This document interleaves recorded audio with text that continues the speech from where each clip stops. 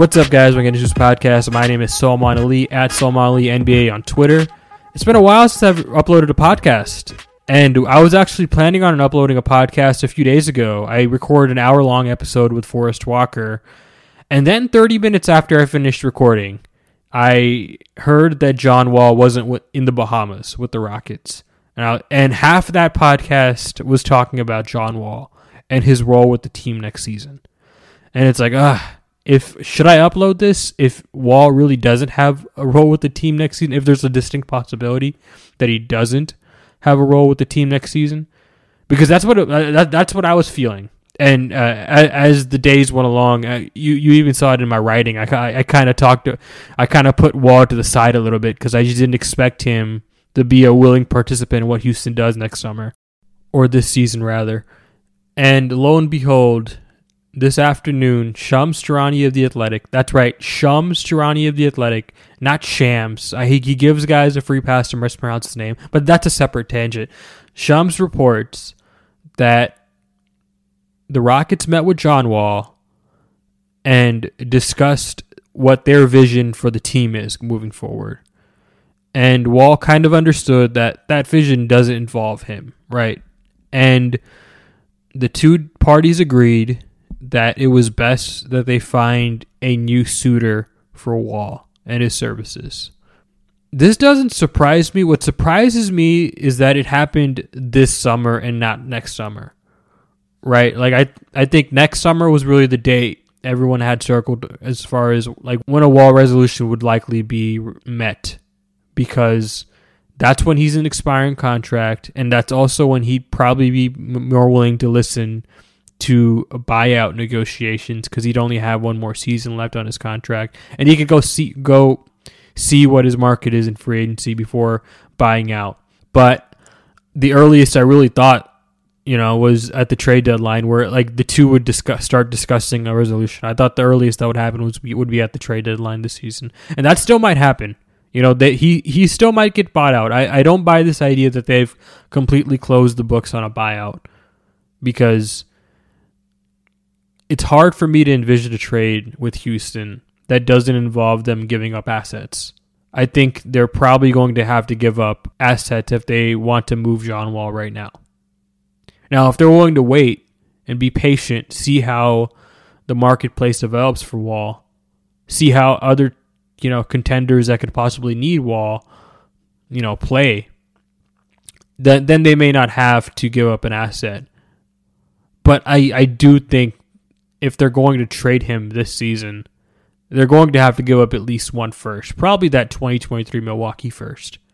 And I don't think Houston wants to do that. They're a rebuilding team. Rebuilding teams should not be giving up first-round picks unless they're trying to acquire a young player or a star player. And that's not the case here. This would be a dump.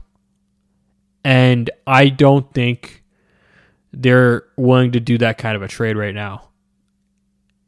And so what you're really looking at is a team that has a need for John Wall, is willing to take on his contract, and is fine with the floor spacing problems that Wall may present.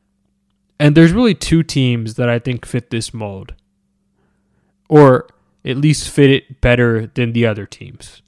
And that's the Los Angeles Clippers and the Dallas Mavericks. Let's start with the Clippers. So the Clippers were a team I had circled as a possible Wall destination for a few months now, because they have a need for point guard play. They have Kawhi Leonard and Paul George in their prime. They're trying to win a championship. Steve Ballmer is loaded, so he'd be willing to pay the luxury tax if it helps better the team. And I thought, that might be a natural fit for him. The problem is they went out and acquired Eric Bledsoe in addition to already having Reggie Jackson. So they may be happy with what they have there at point guard. I do happen to think that Wall is an upgrade over Bledsoe, but they may not see it that way. And they do have a lot of contracts that they can use as matching salary. And even if they're willing to wait even a little bit for the trade deadline, they can include Marcus Morris in trade discussions. Another possible matching salary. The problem is Houston would have to be taking on future money, and I think that's going to be an issue. Like, I don't think they want to take on salary past 2023 because in the summer of 2023, the Rockets are shaping up to have 2 max cap spots. Right, I think they're keenly aware of that, and that's kind of why they're not in any rush to get rid of Eric Gordon or John Wall, because both those contracts expire in 2023, and it cleanly opens up all that cap space for them. So that's going to be interesting to watch to see how much future money are they willing to take back. They did sign Daniel Tice to a 4-year deal, right? So they're not totally opposed to taking back future salary. But Luke Kennard is like, $15 million in 2023, 2024. That's significant change. It's not everything. They can still create max cap space if they want to, but it's not nothing. So the Clippers are a possible landing spot. The Mavericks are another landing spot, and this is one that I'm not sure if I would do if I were the Mavericks, but it's something I could see them exploring, because I think a lot of people with the Mavs kind of view Porzingis as a bad contract at this point. He's probably more of a complimentary type piece, maybe the 3rd or 4th best player on a championship team, and he's kind of there to play the 2nd best. That's the problem. So if the Mavericks go ahead and say, a couple months into the season, let's just say Porzingis doesn't play well again this season. Let's just say they're like, you know what? I think it's time we go and see what we can get for Porzingis. If they decide, you know what, we'd rather take back 2 years of John Wall's salary versus 3 years of Porzingis' salary, there's a deal there. Now, it still might involve Houston having to give up a first-round pick. The Mavericks don't own their own 2023 first-round pick, so they may be more willing to take on that Milwaukee pick.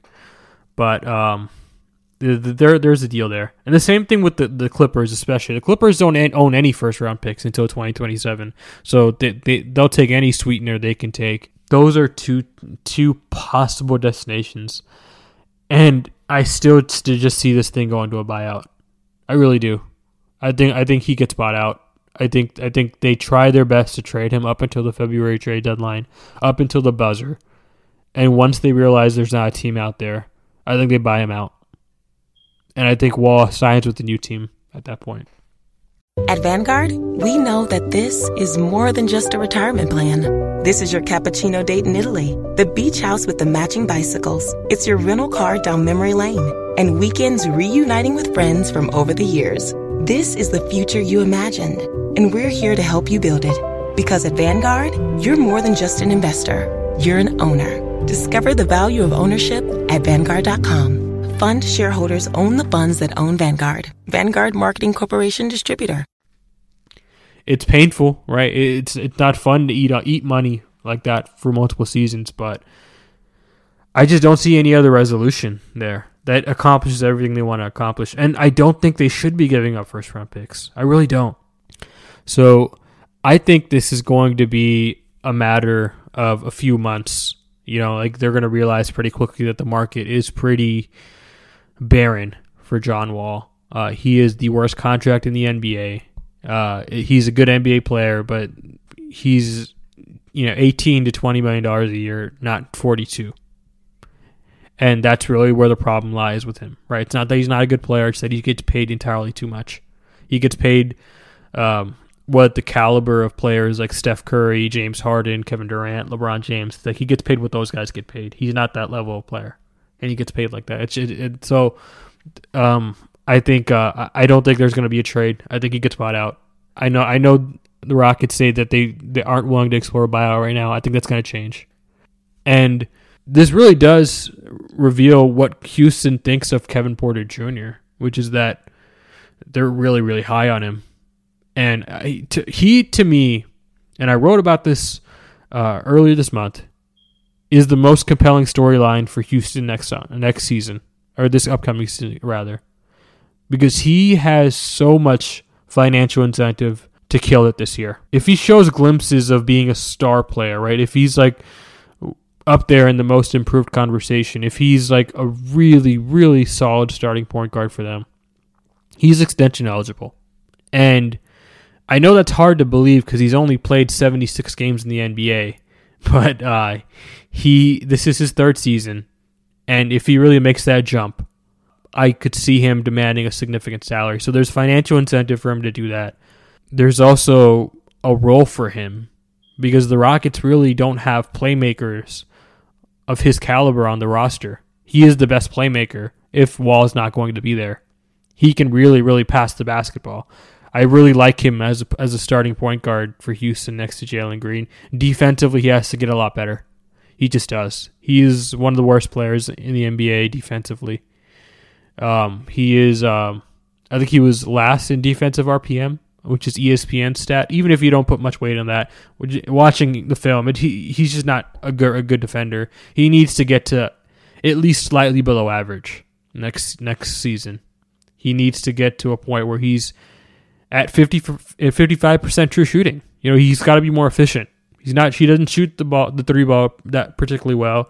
He needs to get to like 35% from three and like 80% from the free throw line. He needs to tighten up the handle, right? The handle gets loose a lot.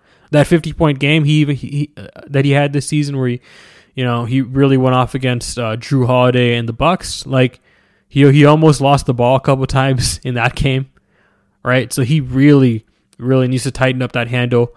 Needs to be more efficient from three. Needs to be better defensively. A lot of areas where he can improve. But if he really, if he put that work in this summer, the Rockets are going to give him that spot. And if I were a betting man, I'm not, but if I were a betting man, I'd be putting a lot of money down on one of the Porter Jr.'s to win Most Improved Player, whether that's Michael Porter Jr. or Kevin Porter Jr. Those are my two favorite bets on the table for next season's Most Improved Player award. They're going to have huge roles and responsibilities for their team next season. And I think in Kevin Porter Jr.'s case, this is really like a make it or break it kind of year for him. He not only is he extension eligible, the Rockets traded nothing to get him. He has to be cognizant of that. That's what his value was across the league. He was about to be waived. And the Cavs decided, you know what, we're going to take this nothing burger back as a face-saving move.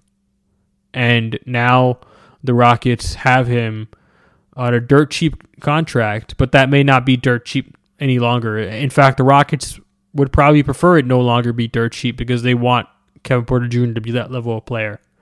So it's going to be interesting to see if he performs next season, but there's a lot of pressure on him. Listen, they're clearing out.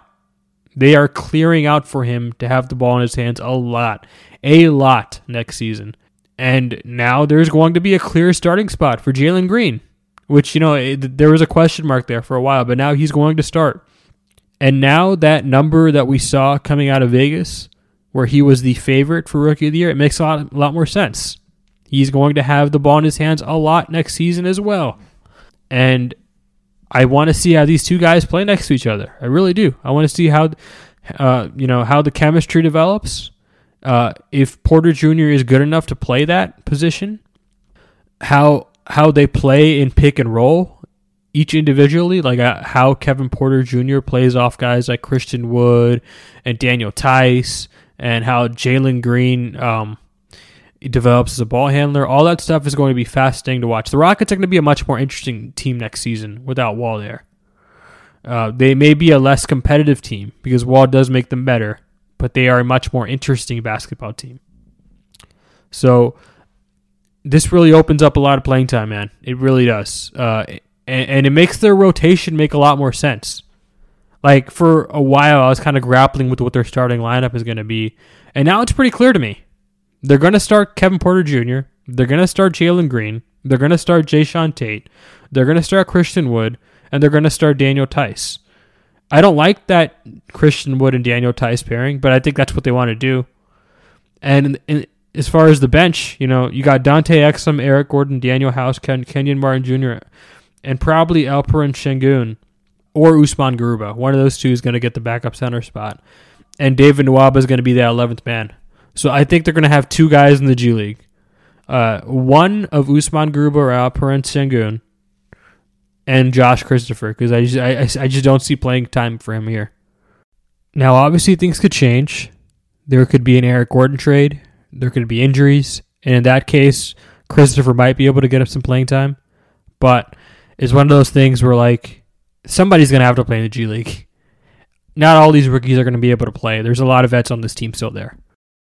On this roster currently, there are 6 players 21 years or younger. And there are 9 players 25 years or older, when you include Dante Exum, who they just signed. So there's going to be guys that have to be in the G League, and eventually they'll get moved up. And it shouldn't be viewed as this cardinal sin to be in the G League your first season if you're not like a top 5 pick. Those top 5 picks are the only ones that are guaranteed starting spots, or spots on the roster rather. And everyone after that has the potential to be in the G League. It's not a demotion. A lot of those guys eventually make it up and sometimes even become starters. Look at Clint Capella. So it's one of those things where I can already hear Rockets fans complaining that player X isn't playing enough or player X should be moved up to the regular roster. And you just got to have patience with this, man. This is how a rebuild works. Like, not everybody's going to play right away, and the way the Rockets have their roster structured, they haven't torn everything down yet, right? They still haven't traded Eric Gordon. They still haven't traded, Daniel House. They may not even trade some of these guys. I think they will trade Eric Gordon, but they're talking about extensions with Daniel House. And that could probably still lead to a trade, but you never know. He's young enough to where they could just keep him around. And his money is so cheap that you can't envision him getting a significant pay bump when he's only playing like 25 minutes a game right now. So it will be an interesting season nonetheless. There will be plenty of young players playing a lot of minutes. The veterans are going to be young-ish, right? You're talking about Christian Wood, Jae'Sean Tate. Those are your oldest guys on the team, right? David Nwaba, Eric Gordon. Like, that's that's the youngest roster Houston's had in some time. Since probably James Harden's first season on the team, where like you're talking Jeremy Lin, Chandler Parsons, stuff like that. So this is going to be a really, really exciting season. I think they're not going to get a lot of national TV attention, and I already hear people getting upset about that. But here's the thing, man. Until the Rockets are good again, they are not going to get national TV games.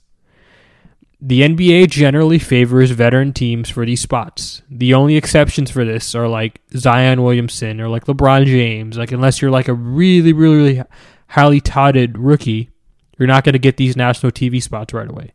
Even Jalen Green, who is has all-star potential, he's not going to get guaranteed the spot. Cade Cunningham has the same amount of national TV games as Jalen Green.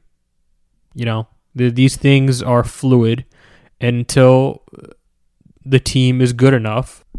The NBA is just going to go by the tried and true strategy of playing veteran teams on national TV or waiting till young teams prove it. And I think that's the right way to go about it. Isn't that the healthiest way to go about it? Unless you're like the Lakers or Knicks who get guaranteed a certain amount of national TV games no matter what, the league is pretty fair about handing out national TV games, I would say. They're not heavy-handed with this stuff. I don't think they hate certain players or they hate certain markets. I think they favor certain markets, but I don't think they hate certain markets. They generally look at team level. So it is going to be a fun season. You're just going to have to watch them on League Pass. By the way, Craig Ackerman should be the voice of the Rockets next season for Houston's TV. Right? I know I'm biased. I know I have him on the show all the time. But I think Craig's the guy. The Rockets went by the traditional motto of having that homer guy on the TV broadcast in Bill Worrell for so many years, beloved by a lot of the fan base, and I get it. You know, a lot of people grew up with him, but I like Craig Ackerman's mix of like really, really intelligent analysis while also still being a fan and making it fun for the audience, right? I like that type of commentator best. I think he's one of the best guys on League Pass. I think he should get the job. And I can't wait to hear what AT&T Sportsnet does with that. I never really keep up with the gossip and stuff like that, but I do want to see what this announcement is going to be as to who calls Rockets games next season. But this is going to be a really, really refreshing year coming off of last season. Last season was a brutal year, and this season is going to be kind of like a palate cleanser in that there are no expectations and a lot of young players. I hope you guys enjoyed the podcast. Subscribe on iTunes, Google Play, Spotify, and Stitcher if you enjoyed the show. Give us 5 stars if you really enjoyed it, because it helps people find the show. Follow me on Twitter at SomalNBA. Follow the podcast on Twitter at Red Nation Hoops. Yeah, guys. Good night.